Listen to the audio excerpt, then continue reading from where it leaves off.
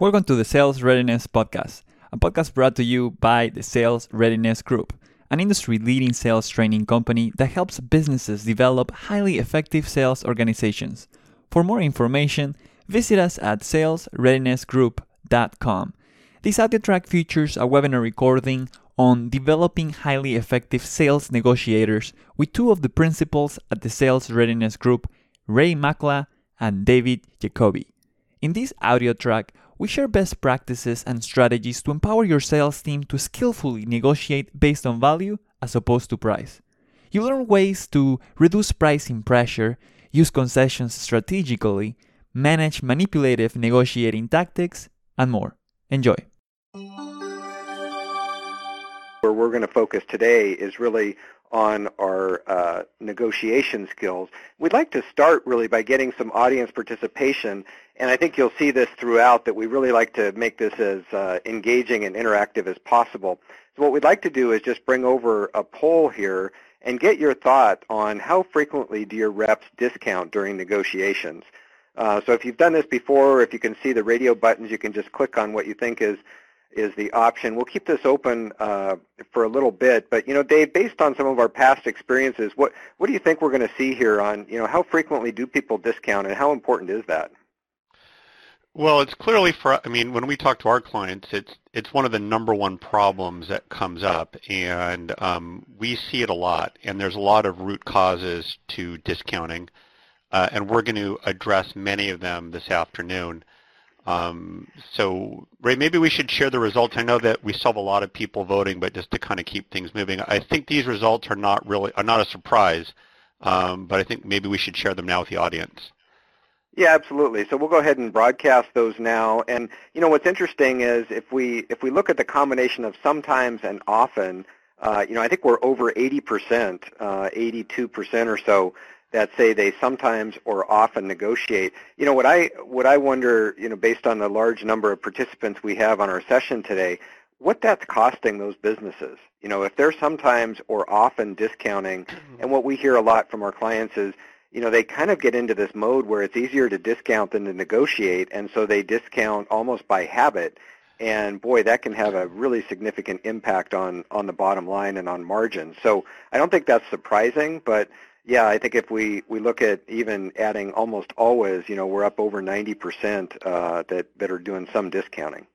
Right. And Ray, you raised a really good point, which is the effect on margins. And I think it's really a mindset. The salesperson, they're not really thinking, in most sales organizations, they're not necessarily thinking about margin dollars. So from their perspective, if something's $500 and they discount 5%, they're thinking, okay, $5, 5% discount. But as a percentage of overall profitability, that could be 20 or 30% discount. So from the perspective of the organization, that seemingly small discount of 5% is actually much greater, so it's much more harmful. Absolutely. And, David, maybe you could speak through a bit about, the importance of price and why salespeople discount. I know we have some thoughts here to speak to. Yeah, negotiations, in the world of sales inherently focus on price because that's the most obvious issue, right? If you don't ask for some discount off of the price, if you're the buyer, you're kind of deemed a loser, right? It's almost something you have to do. But when people have researched how buying decisions are made, price generally ranks, it's certainly not in the top 2 or 3 factors. It's generally much lower. So good negotiators try to uncover issues, non-price related issues, before talking about or negotiating on price. The other thing is that for negotiation, the higher up you sell in an organization, the less important price is. So when you're negotiating or selling to C-level executives, price generally is much less important than when you're selling, to a mid-level person. So Dave, why would that be? The higher you go up, if you say they're less sensitive to pricing, what is important in that case? Because ironically, and we're going to get into this, people at that level understand that price is one factor, but overall value delivered, quality, reputation, things like that, dependability, those can be much more important to someone, return on investment. Those are kind of the hot button issues for key decision makers, not necessarily something as obvious as price.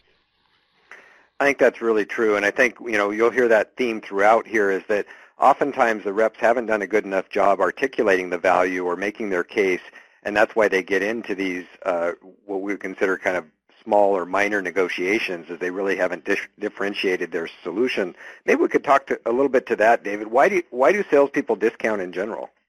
Right. So, I mean, it's clearly on the margin much easier to offer someone a discount than to negotiate, right? I mean, the idea is, boy, if I just give this person the discount, I'll close the deal. And that may be a skills-based issue. They need to be trained on how to negotiate and how to kind of think about selling value much earlier. It could also be a comp plan issue, right? I mean, if they're comped on gross sales as opposed to gross margin numbers, their incentive may be just close the deal and move on. They may not understand the economic implications. Like I mentioned before, a seemingly innocuous discount like 5% on the price may be much, much higher as a percentage of overall profit. I also think that psychologically salespeople believe, if I give this person a discount, they're going to like me. And if I say no, they may not like me. So they're not really viewing the relationship in a business framework. It's more of, I'm afraid to damage my friendship with this buyer.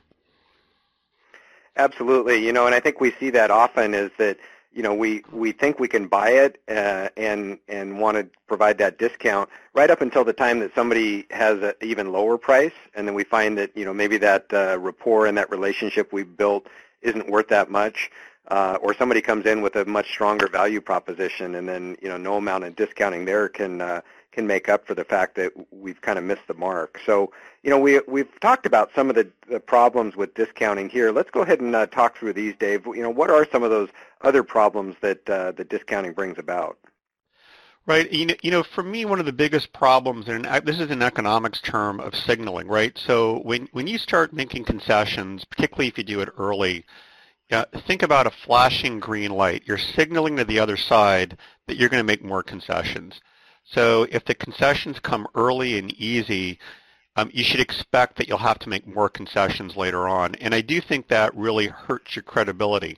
So if you're trying to defend a premium price and right away you offer a 10%, 15% discount, why do you even have a premium price? So it really undercuts kind of all of the quality-based arguments you're making about why you're charging a premium price to begin with.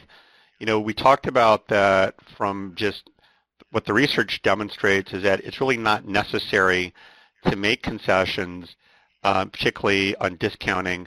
And often the buyer is just testing you. And, as I said earlier, they've been conditioned to just ask for a discount, right? Just ask. There's no harm in asking.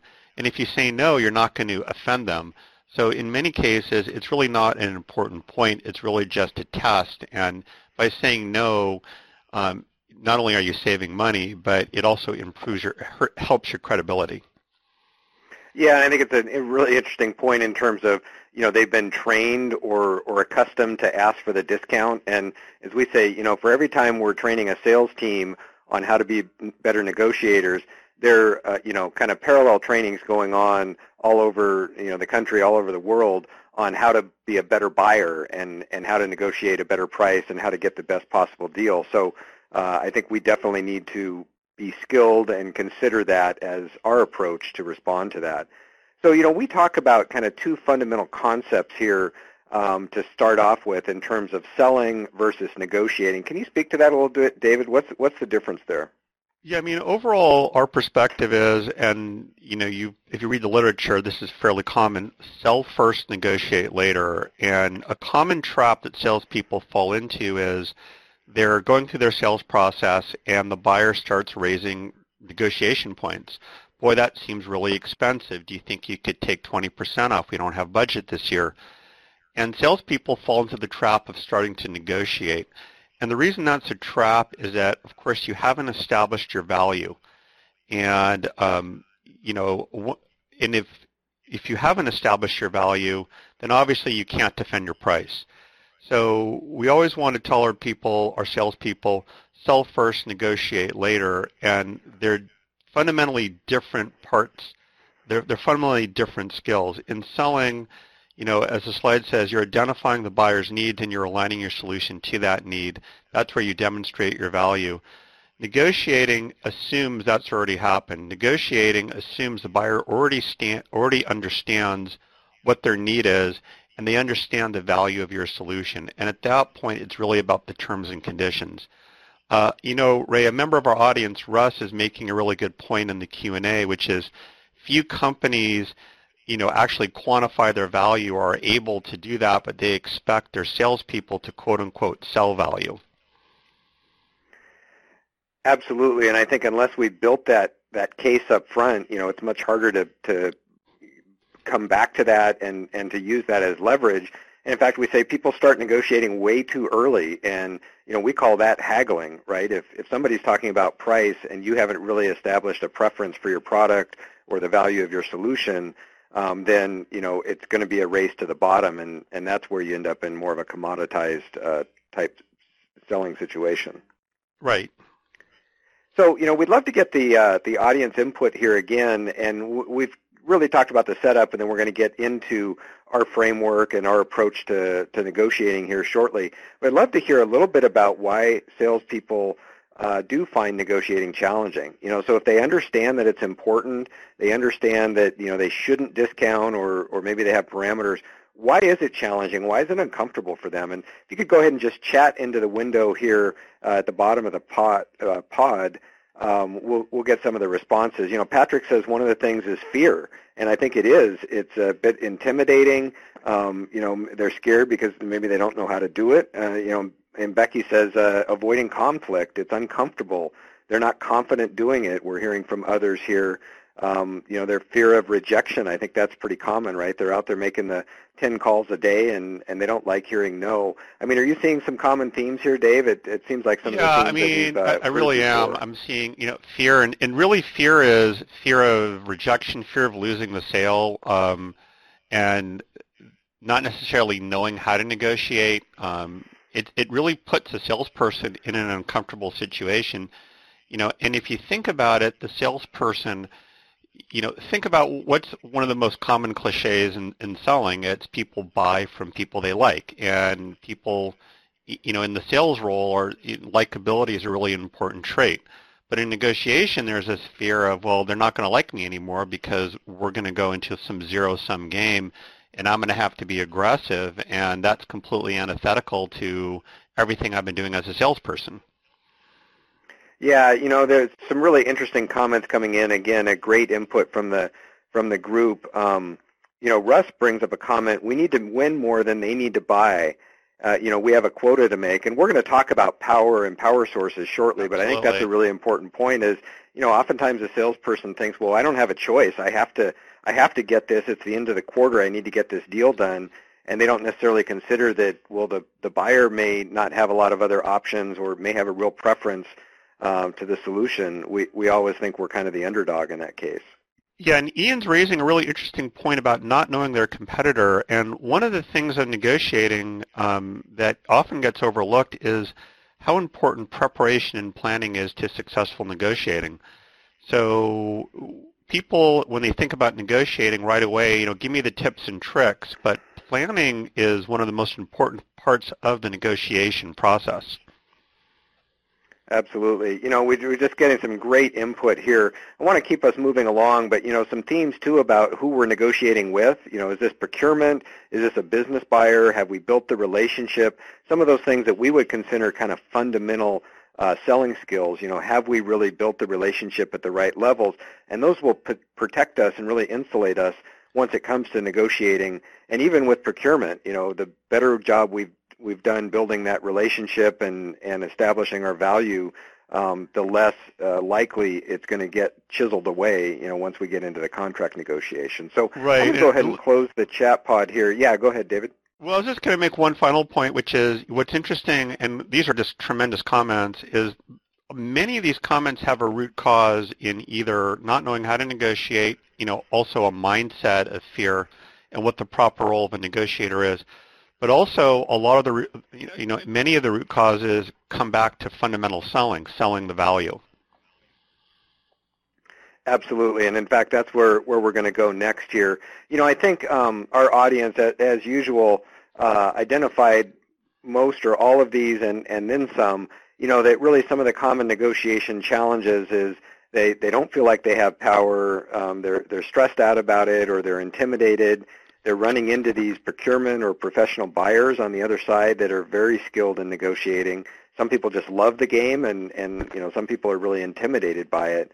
And again, that idea of either rejection or somebody losing the deal, and what else do we have in the pipeline to make up for it? So I think those are all themes that we heard, and then some from the group. Again, I appreciate everybody from responding. So I want to spend a little bit of time, and as we go through here, talking about our framework for negotiation. And there are a lot of different ways to think about negotiation. There are a lot of really great programs out there. What we've done is really tried to focus ours on the sales professional. In other words, how do we apply those skills and tactics in the most appropriate way to optimize and really maximize the value of our deal and get the deal done while we continue to build that relationship? So we've really broken this out into three components. And not surprisingly, the idea of starting with the selling, of establishing value and a preference for your solution. And then we go into the planning phase, and as we'll talk about, planning creates power. Planning makes you more prepared and actually helps with your confidence as you go into the negotiation. And finally, going into those stages of negotiation and talking about the skills and the styles and the techniques that we're going to use to actually work through that negotiation event, if you will. So that's really how we think about negotiation, and we follow each module of this in our program. Wanted to start really by talking about this idea of selling value. And I think we've really covered it, and our audience covered it, that if we haven't done that well up front, our negotiation is going to be much more challenging. And so, we find that oftentimes that is the root cause of negotiable issues or negotiation issues. In fact, when we have people come to us and say, well, we're discounting too much, we like to go back and say, okay, what are they doing to really uncover the need and drive that conversation, take control of the conversation and be able to understand what's most important to the customer. Because if we haven't done that, again, no amount of negotiation training is going to overcome the fact that they don't have a preference for your solution. So we think that value really helps with that in terms of setting you up for success, helping to overcome the idea of commoditization.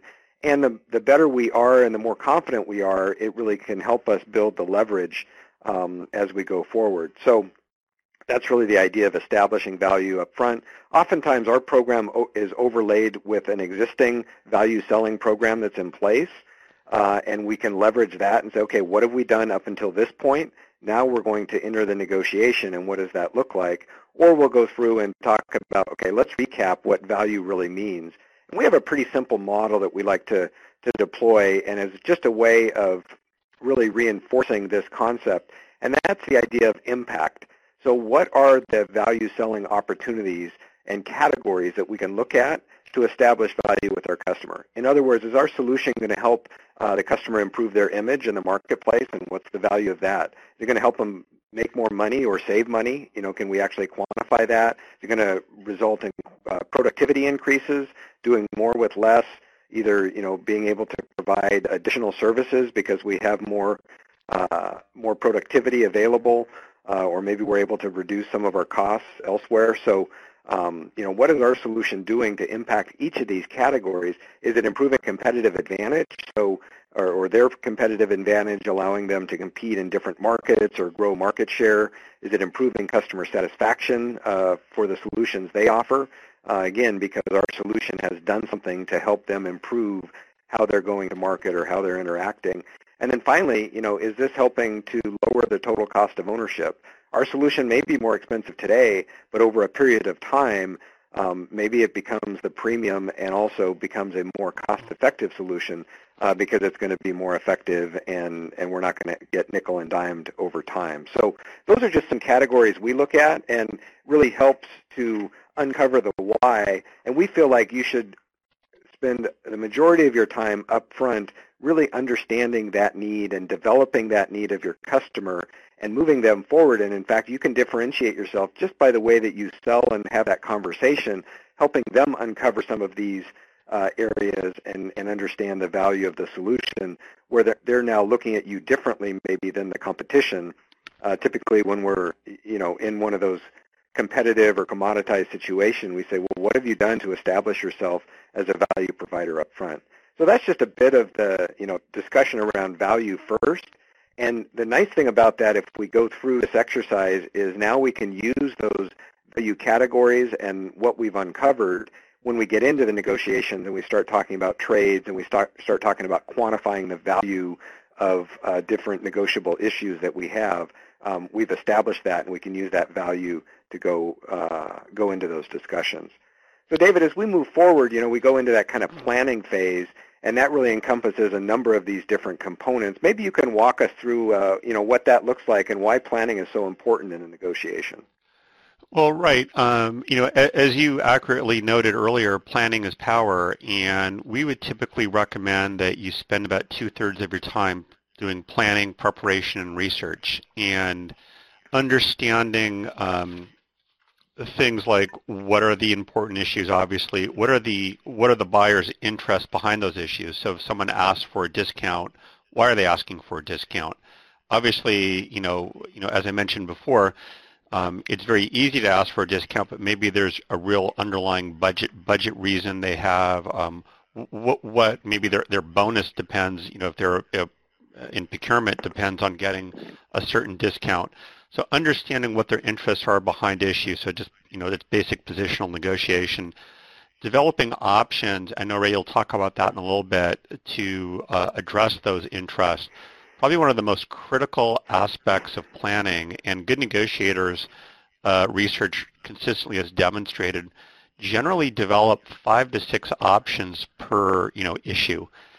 And options are very challenging, being very creative. It's very difficult to do that on the fly. So taking the time and really pushing the envelope in terms of creatively developing options, not that easy to do. Doing things like researching who your, I don't like to use the word opponent, but I guess person on the other side of the negotiating table is. Where are they in the organization? Are they a professional negotiator? Are they not? What are their motivations? And also mapping the organization and kind of where's the political power in the organization, and have you adequately developed customer coaches to support you? And then really preparing how you're going to talk, particularly if you're engage in a complex negotiation, how are you going to sequence your offers and your trades, and how are you going to trade, and what are you going to trade for? Absolutely. So I think there's a lot in there, and I think it really speaks to how the most successful negotiators are prepared and plan for those negotiations. And even though you say some people might be natural, or he's just a great, or she might be a great negotiator, chances are it's because they take the time to think it through and really to explore those different areas that you mentioned. So maybe you could walk us through a little bit about our negotiation planner, and then some of the actual tools and techniques that we use here. So when we talk about preparation and planning, it's one thing to say that, but it's really important that you give people on your team a framework or a toolkit on planning.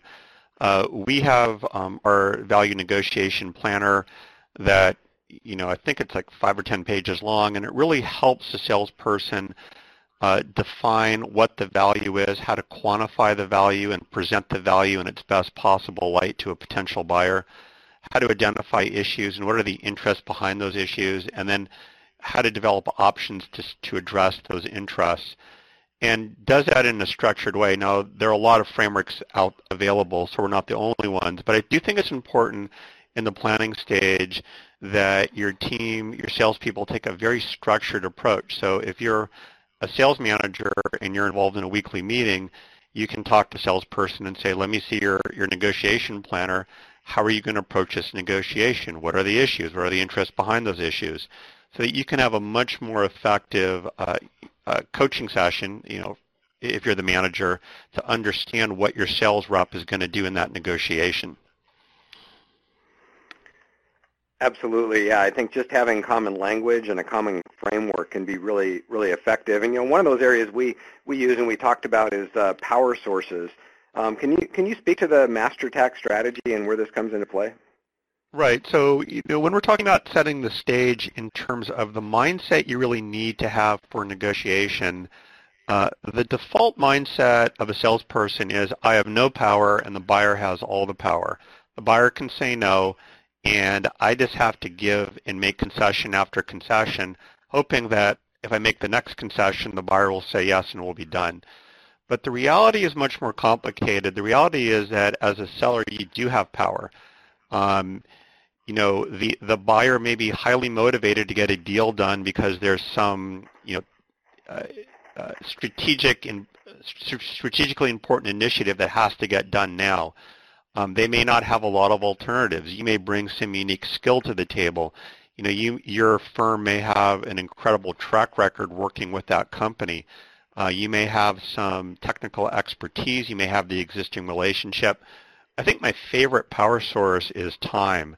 The more time a buyer invests with you, the more power or leverage you have. As they develop, as they put more time into it, they're going to want to do business with you, and they're not going to want to spend, even more time sourcing other people. So kind of one takeaway is if you want to increase your power, one thing to do is get the other side to invest more time. Have them bring more senior people to the meetings. As their time investment increases, their commitment level increases. So these are just some categories of how to think about power, but I think if I'm preparing for a negotiation, I want to do this analysis and really understand what are the sources of my power, and on a relative basis, what's my power relative to the buyer and relative to the competition. Absolutely, and I think we often hear, well, I don't. The customer has all the power, and in fact, we have that discussion in our workshops. Why do we think that? Why do we let them get away with that? And in fact, time, as you were talking about, David, the other part of that is if the customer has a time constraint and they want to launch a program, by the end of next quarter, that provides a bit of urgency, provides a deadline out there, and may actually work in our favor if we're the ones who can satisfy that requirement in the time that's available. So I think, doing that inventory, if you will, as you mentioned, and being able to understand our power sources can really help bolster our confidence, go into that negotiation a little bit more prepared and maybe a little bit more confident that we can get the deal done. Right. So we'd like to get a little bit more input from our audience here, and shifting gears a little bit, talk a little bit more about the skills of great negotiators. I mean, one of them, as we mentioned, was power sources. We've got another chat pod open here, and what we'd like to find is, what do you think are some of the most important skills and attributes of great negotiators? David, I know you've looked at this topic extensively, and it'll be interesting to see what the audience responds with. Again, we're getting some great input as usual. Yeah, I mean, I really like the input. I think listening skills, very underrated, probably one of the most important selling skills and negotiating skills. People have at the personal level, people have a natural desire to be listened to, and when you enter the negotiation realm, being a great listener is so important. Absolutely. What's interesting about this is these could be considered selling skills as well, right? If we build that foundational level, if we work to really increase our questioning, our listening, our ability to build rapport, I think that can really improve our ability to negotiate. And really that's what we're trying to do, right, is understand what's most important to the customer, help them develop their needs, and then have that conversation as we build the relationship. So, these are all great points coming in about, how important it is, and in most cases, really to develop good selling skills first, and then use those. Nowhere in here do I see anything about tricky tactics or, being a hard negotiator. It's really about a lot of those fundamental skills that make you better positioned when you go into the negotiation.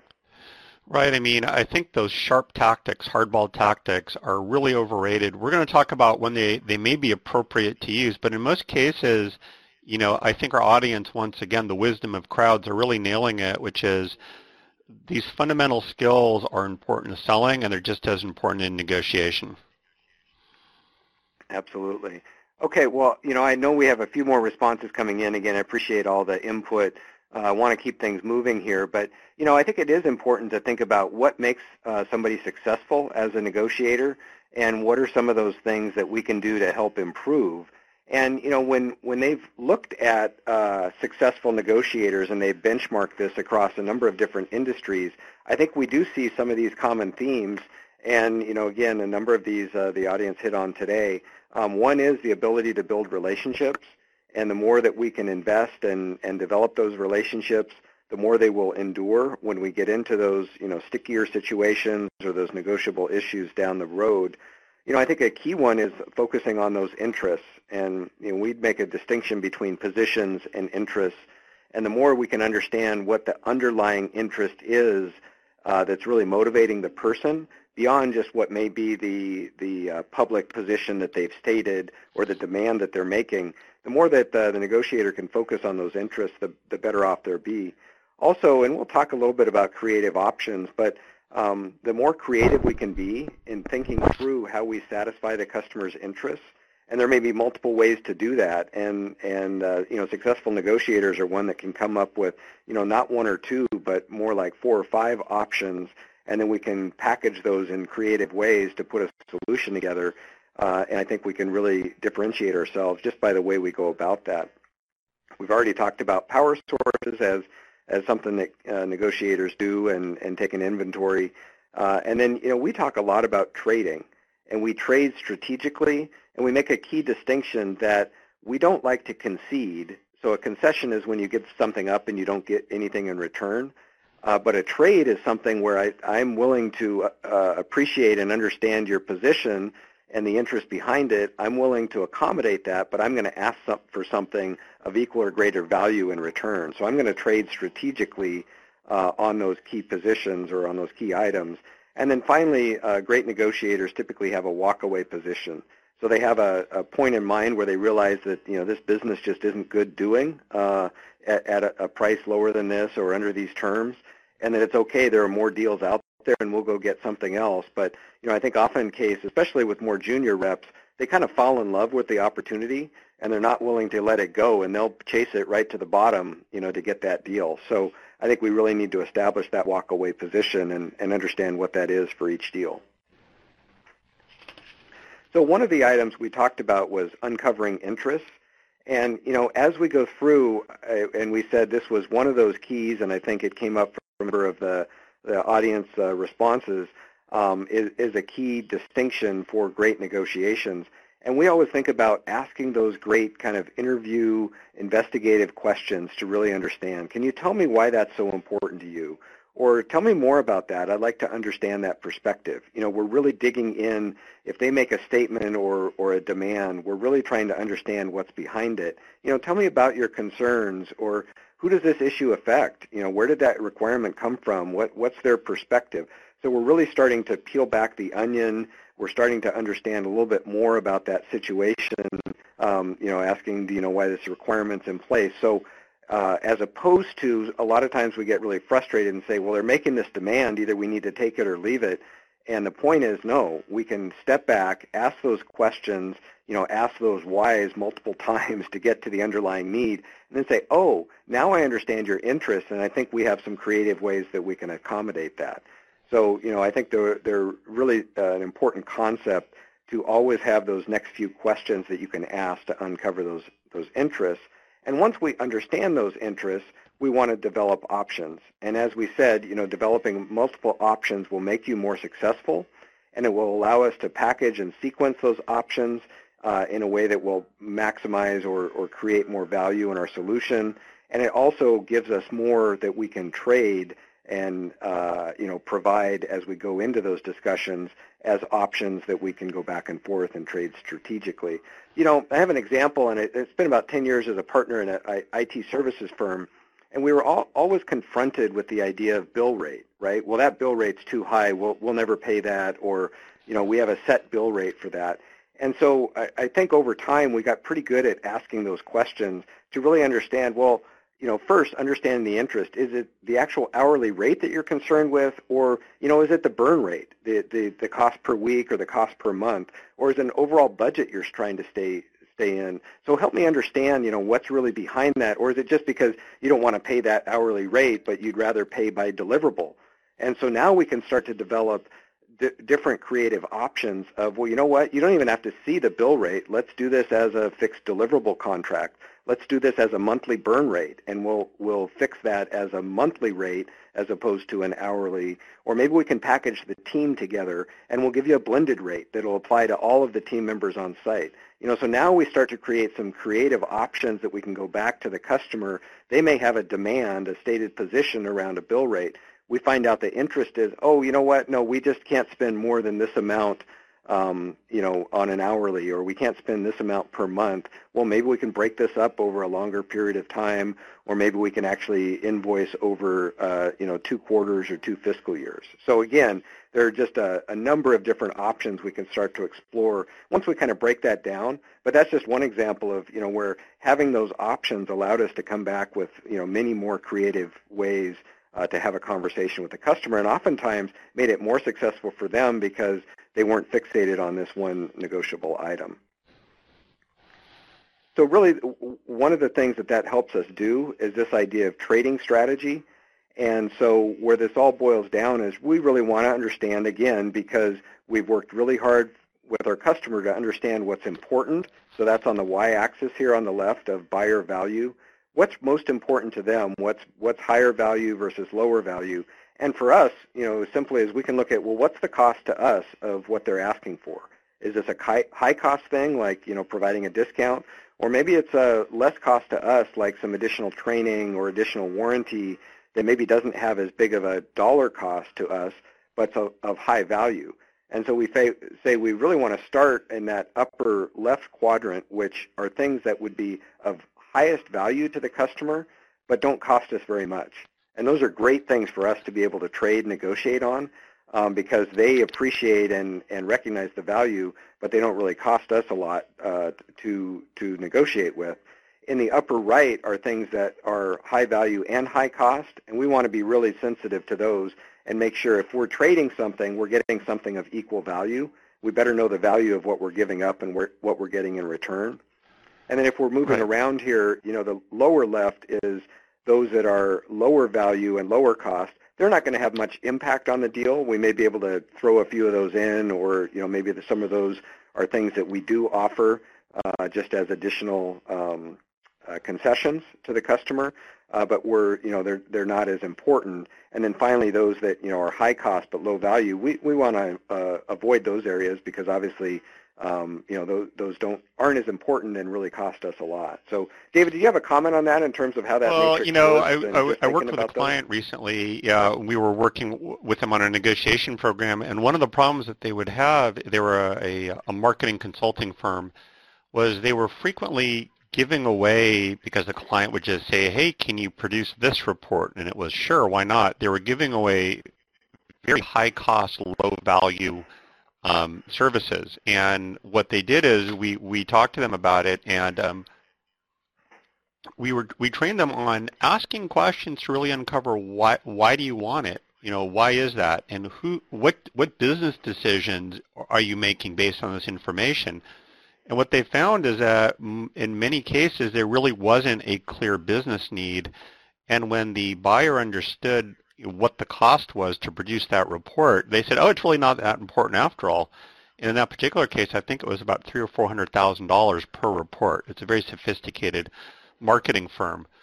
So understanding when you start trading things, what the relative cost is to you and the value is to the customer is exceedingly important to making strategic trades. Absolutely, yeah. And again, this framework, and maybe it's not something you go through in each and every negotiation, but it's a great way of thinking about those trades and also thinking about, let's get everything out on the table. Let's make sure we uncover all those issues. We try to quantify and value them as much as possible. And now we're going to be much more prepared to go into those negotiations. And that's really the final stage here, is to actually prepare and and go into a negotiation, and this is where we really talk through some of the styles and tactics and techniques that are used in negotiation. David, maybe you could pick it up here and just talk a little bit about that and how you might use the negotiation styles as you move forward. Right. So so there are many. There's a lot of literature on different negotiation styles. We've identified 4, but whether you have 3, 4, 5, 6, it's really not that relevant. At some point, the most common one from a sales rep's perspective is the accommodating style. Here, you're focusing on the other party's interest, and not so much your own, and that's a dangerous one. From a concession perspective, right? I'll just give the discount because I want to get the deal done. Next is collaborative, and here you're doing a much better job of balancing your own interests with those of the other side. The next one, go ahead, Ray. You can just advance it. Is persuasive, where you're trying to convince the other party to change their point of view to your point of view. And then the last one is adversarial, and of course this is where you focus on your own interest to the exclusion of the other side's. Now, in most cases, the collaborative style is a preferred style, but not necessarily in every case. And what I'd tell you is to consider the long-term value of those relationships. So, when you're in a very transactional business, you're never going to see the other side again. It may not necessarily be a bad thing to be adversarial.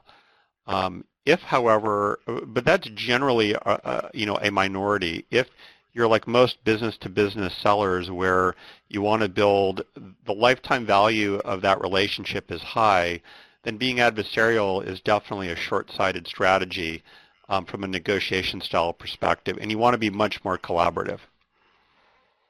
Absolutely. I think in most business-to-business relationships, we are trying to build a long-term relationship, and there's value in being collaborative and being able to get the next deal as well. And that's really difficult, especially when we're up against an adversarial negotiator. And so, that's an area that we explore in our workshops is, how do we respond to that and what can we do to make it appropriate? So, the other thing we talk about is negotiation tactics.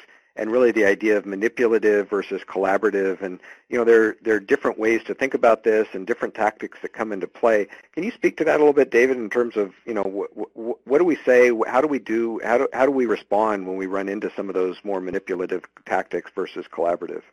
Well, first of all, I want to back up 1 second. And when we use the term tactics, we don't use it in the pejorative sense, right? I mean, we use a term in a much more neutral way, and a tactic is just a negotiating tool. So, manipulative tactics are often associated with sharp tactics or tactics that, things like deadlining and I know, Ray, you're going to talk about these in a minute. But we've all probably been the victim of manipulative tactics. And really it kind of begs the question, is it appropriate to use those tactics?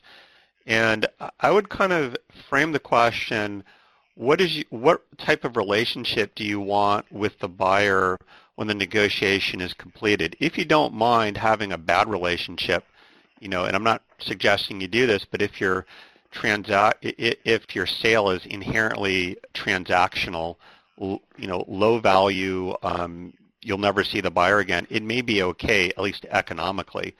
But if you're like most business-to-business sellers where the cost of getting that buyer is so high and you want to have an ongoing relationship, then while in using a manipulative tactic you may win the battle, you will definitely lose the war in the long run, as people will say, boy, that Ray is difficult to deal with.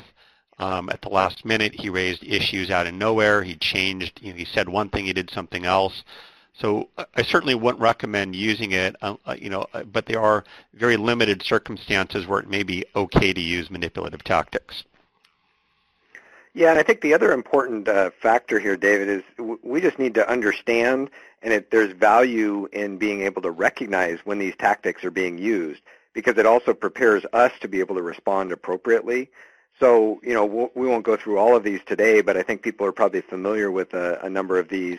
And I think it's important, when we're looking at these to say, oh, that's what they're using. And so, I think we get into these a lot, the hypothetical buyer. Well, what if we did this and they're getting you to commit to it? The problem there is once you commit to it, it becomes, kind of the written law, as opposed to, oh, well, that was just a hypothetical. And, we say, well, wait, is that going to be in the contract, or are we actually, committing to that?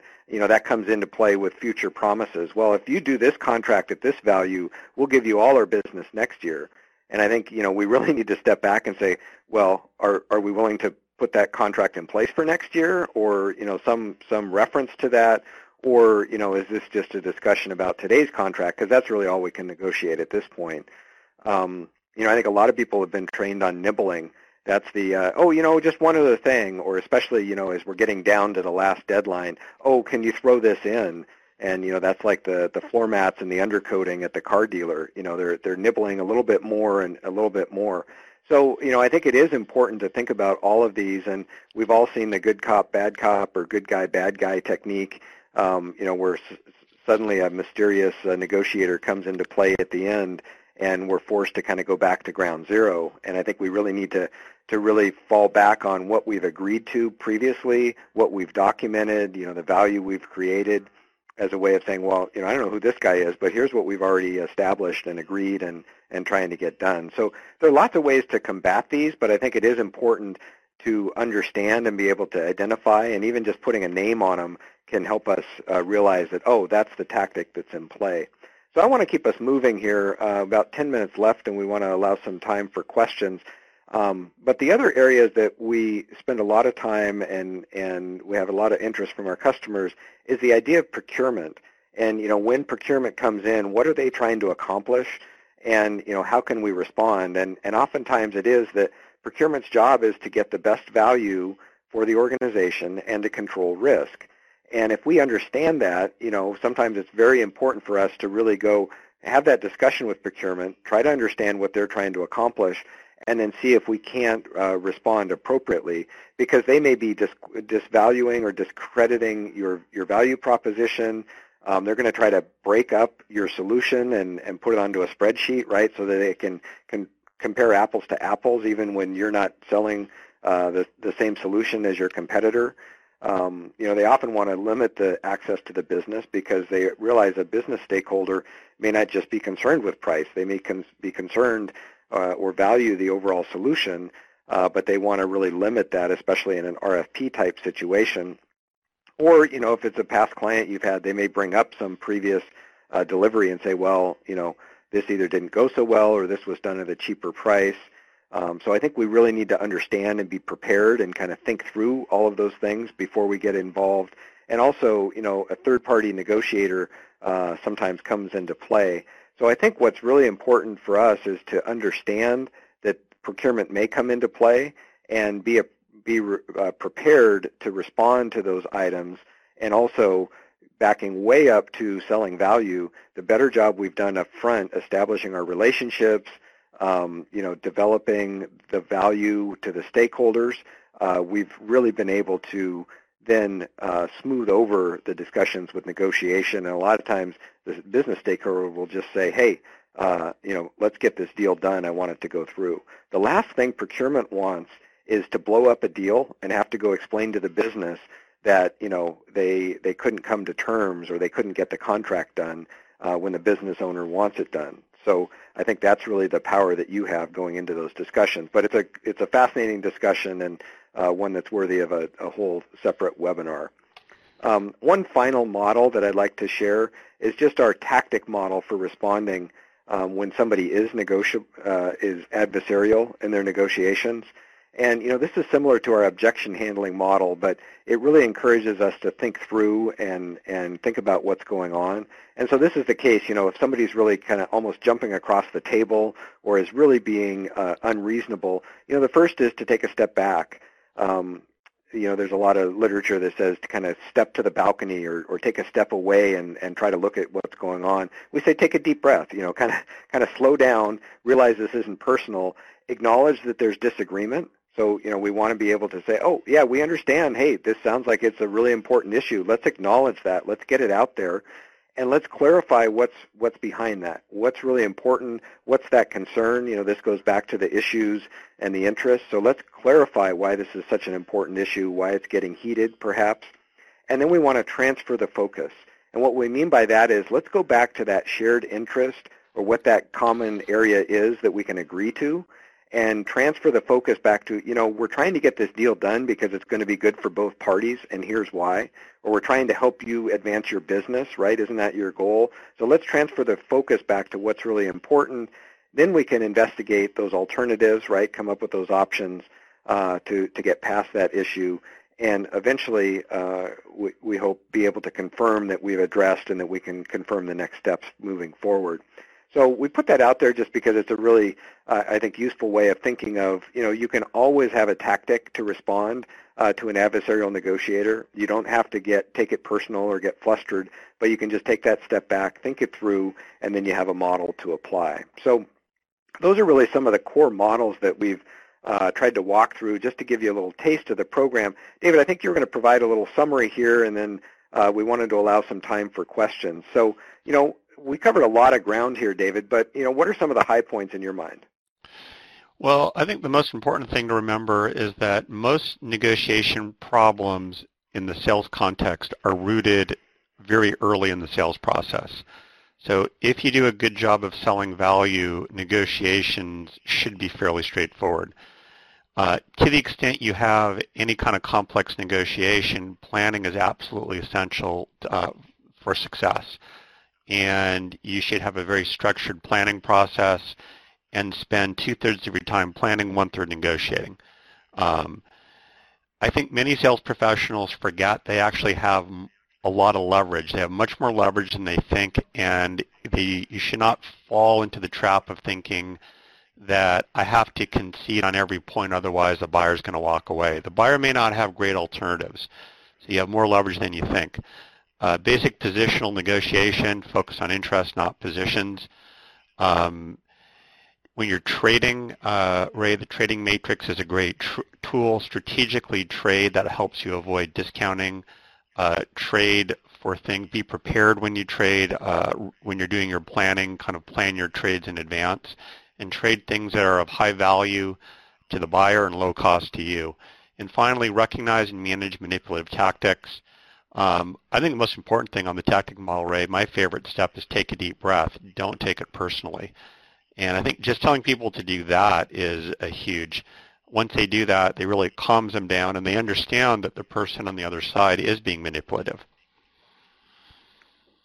Absolutely. So, again, I think there's a lot of great points in here, a lot of summary information. And one of the things that, we want to really leave the audience with is we think it is very valuable and appropriate to train and to be able to help your sales professionals become better negotiators.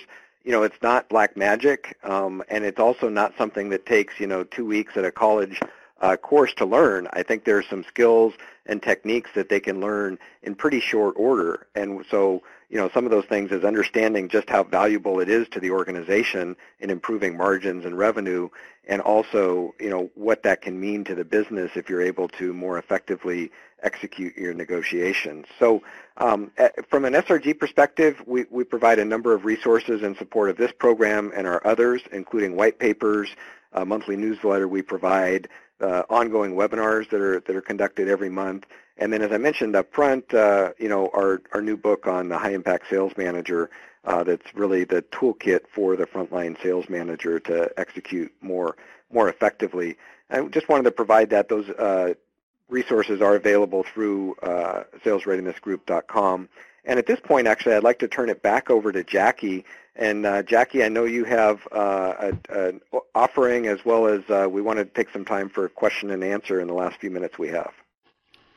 Yeah, thank you, David and Ray. We've received quite a few questions, so let's get started. Our first question, number one, our sales reps often say it's hard to establish value because the service we offer is similar to our competitors. How do you address that challenge? Well, David, I'll take a stab at that and then love to hear your thoughts as well. But, I think that does go back to our start of the conversation about if we really haven't worked hard enough to uncover what's important to the customer, then all the solutions look the same. And the customer is going to be really inclined to say, well, yeah, these are apples to apples and your apple costs more. And I think what we really need to do is work hard to upfront understand what their priorities and needs and requirements are, and then understand how our solution uniquely meets those requirements in a way that no one else can touch. And that's how we get out of the commoditization game. And if we can't find that differentiation, I think we either need to work harder or we need to, maybe call on a different type of customer or reposition our value proposition, because at that point we really will be just competing on price. Yeah, I mean, let me just make a point on commoditization. Every product is different, right? There's very few, if any, industries where one seller dominates and has 100% of the market. And the reason is that people are able to differentiate. In economics, the classic commodity that you can't differentiate is salt. And that's the example they always use. But, at dinner last night, my wife there's gourmet salt now. It's like Himalayan salt. There's salts from around the world. So even something as simple as salt, people are differentiating. So when I hear that, it's really thinking about the impact categories and thinking about how your product or solution is going to help your customer achieve a business outcome. And when you frame it that way, I think the sales reps are in a much better position to start differentiating in the buyer's mind, their presumably premium priced product or service.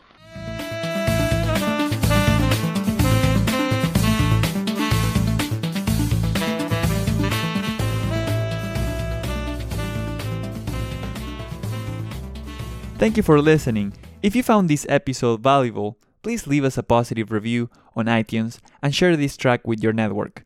If you're looking to improve selling skills, you may also be interested in getting a complimentary copy of our white paper on maximizing the effectiveness of sales training to learn how to achieve sustainable success from sales training. You can download your free copy at bit.ly/SRP training. Again, that's bit.ly/SRP training. Thanks again for listening, and remember, better skills produce better results.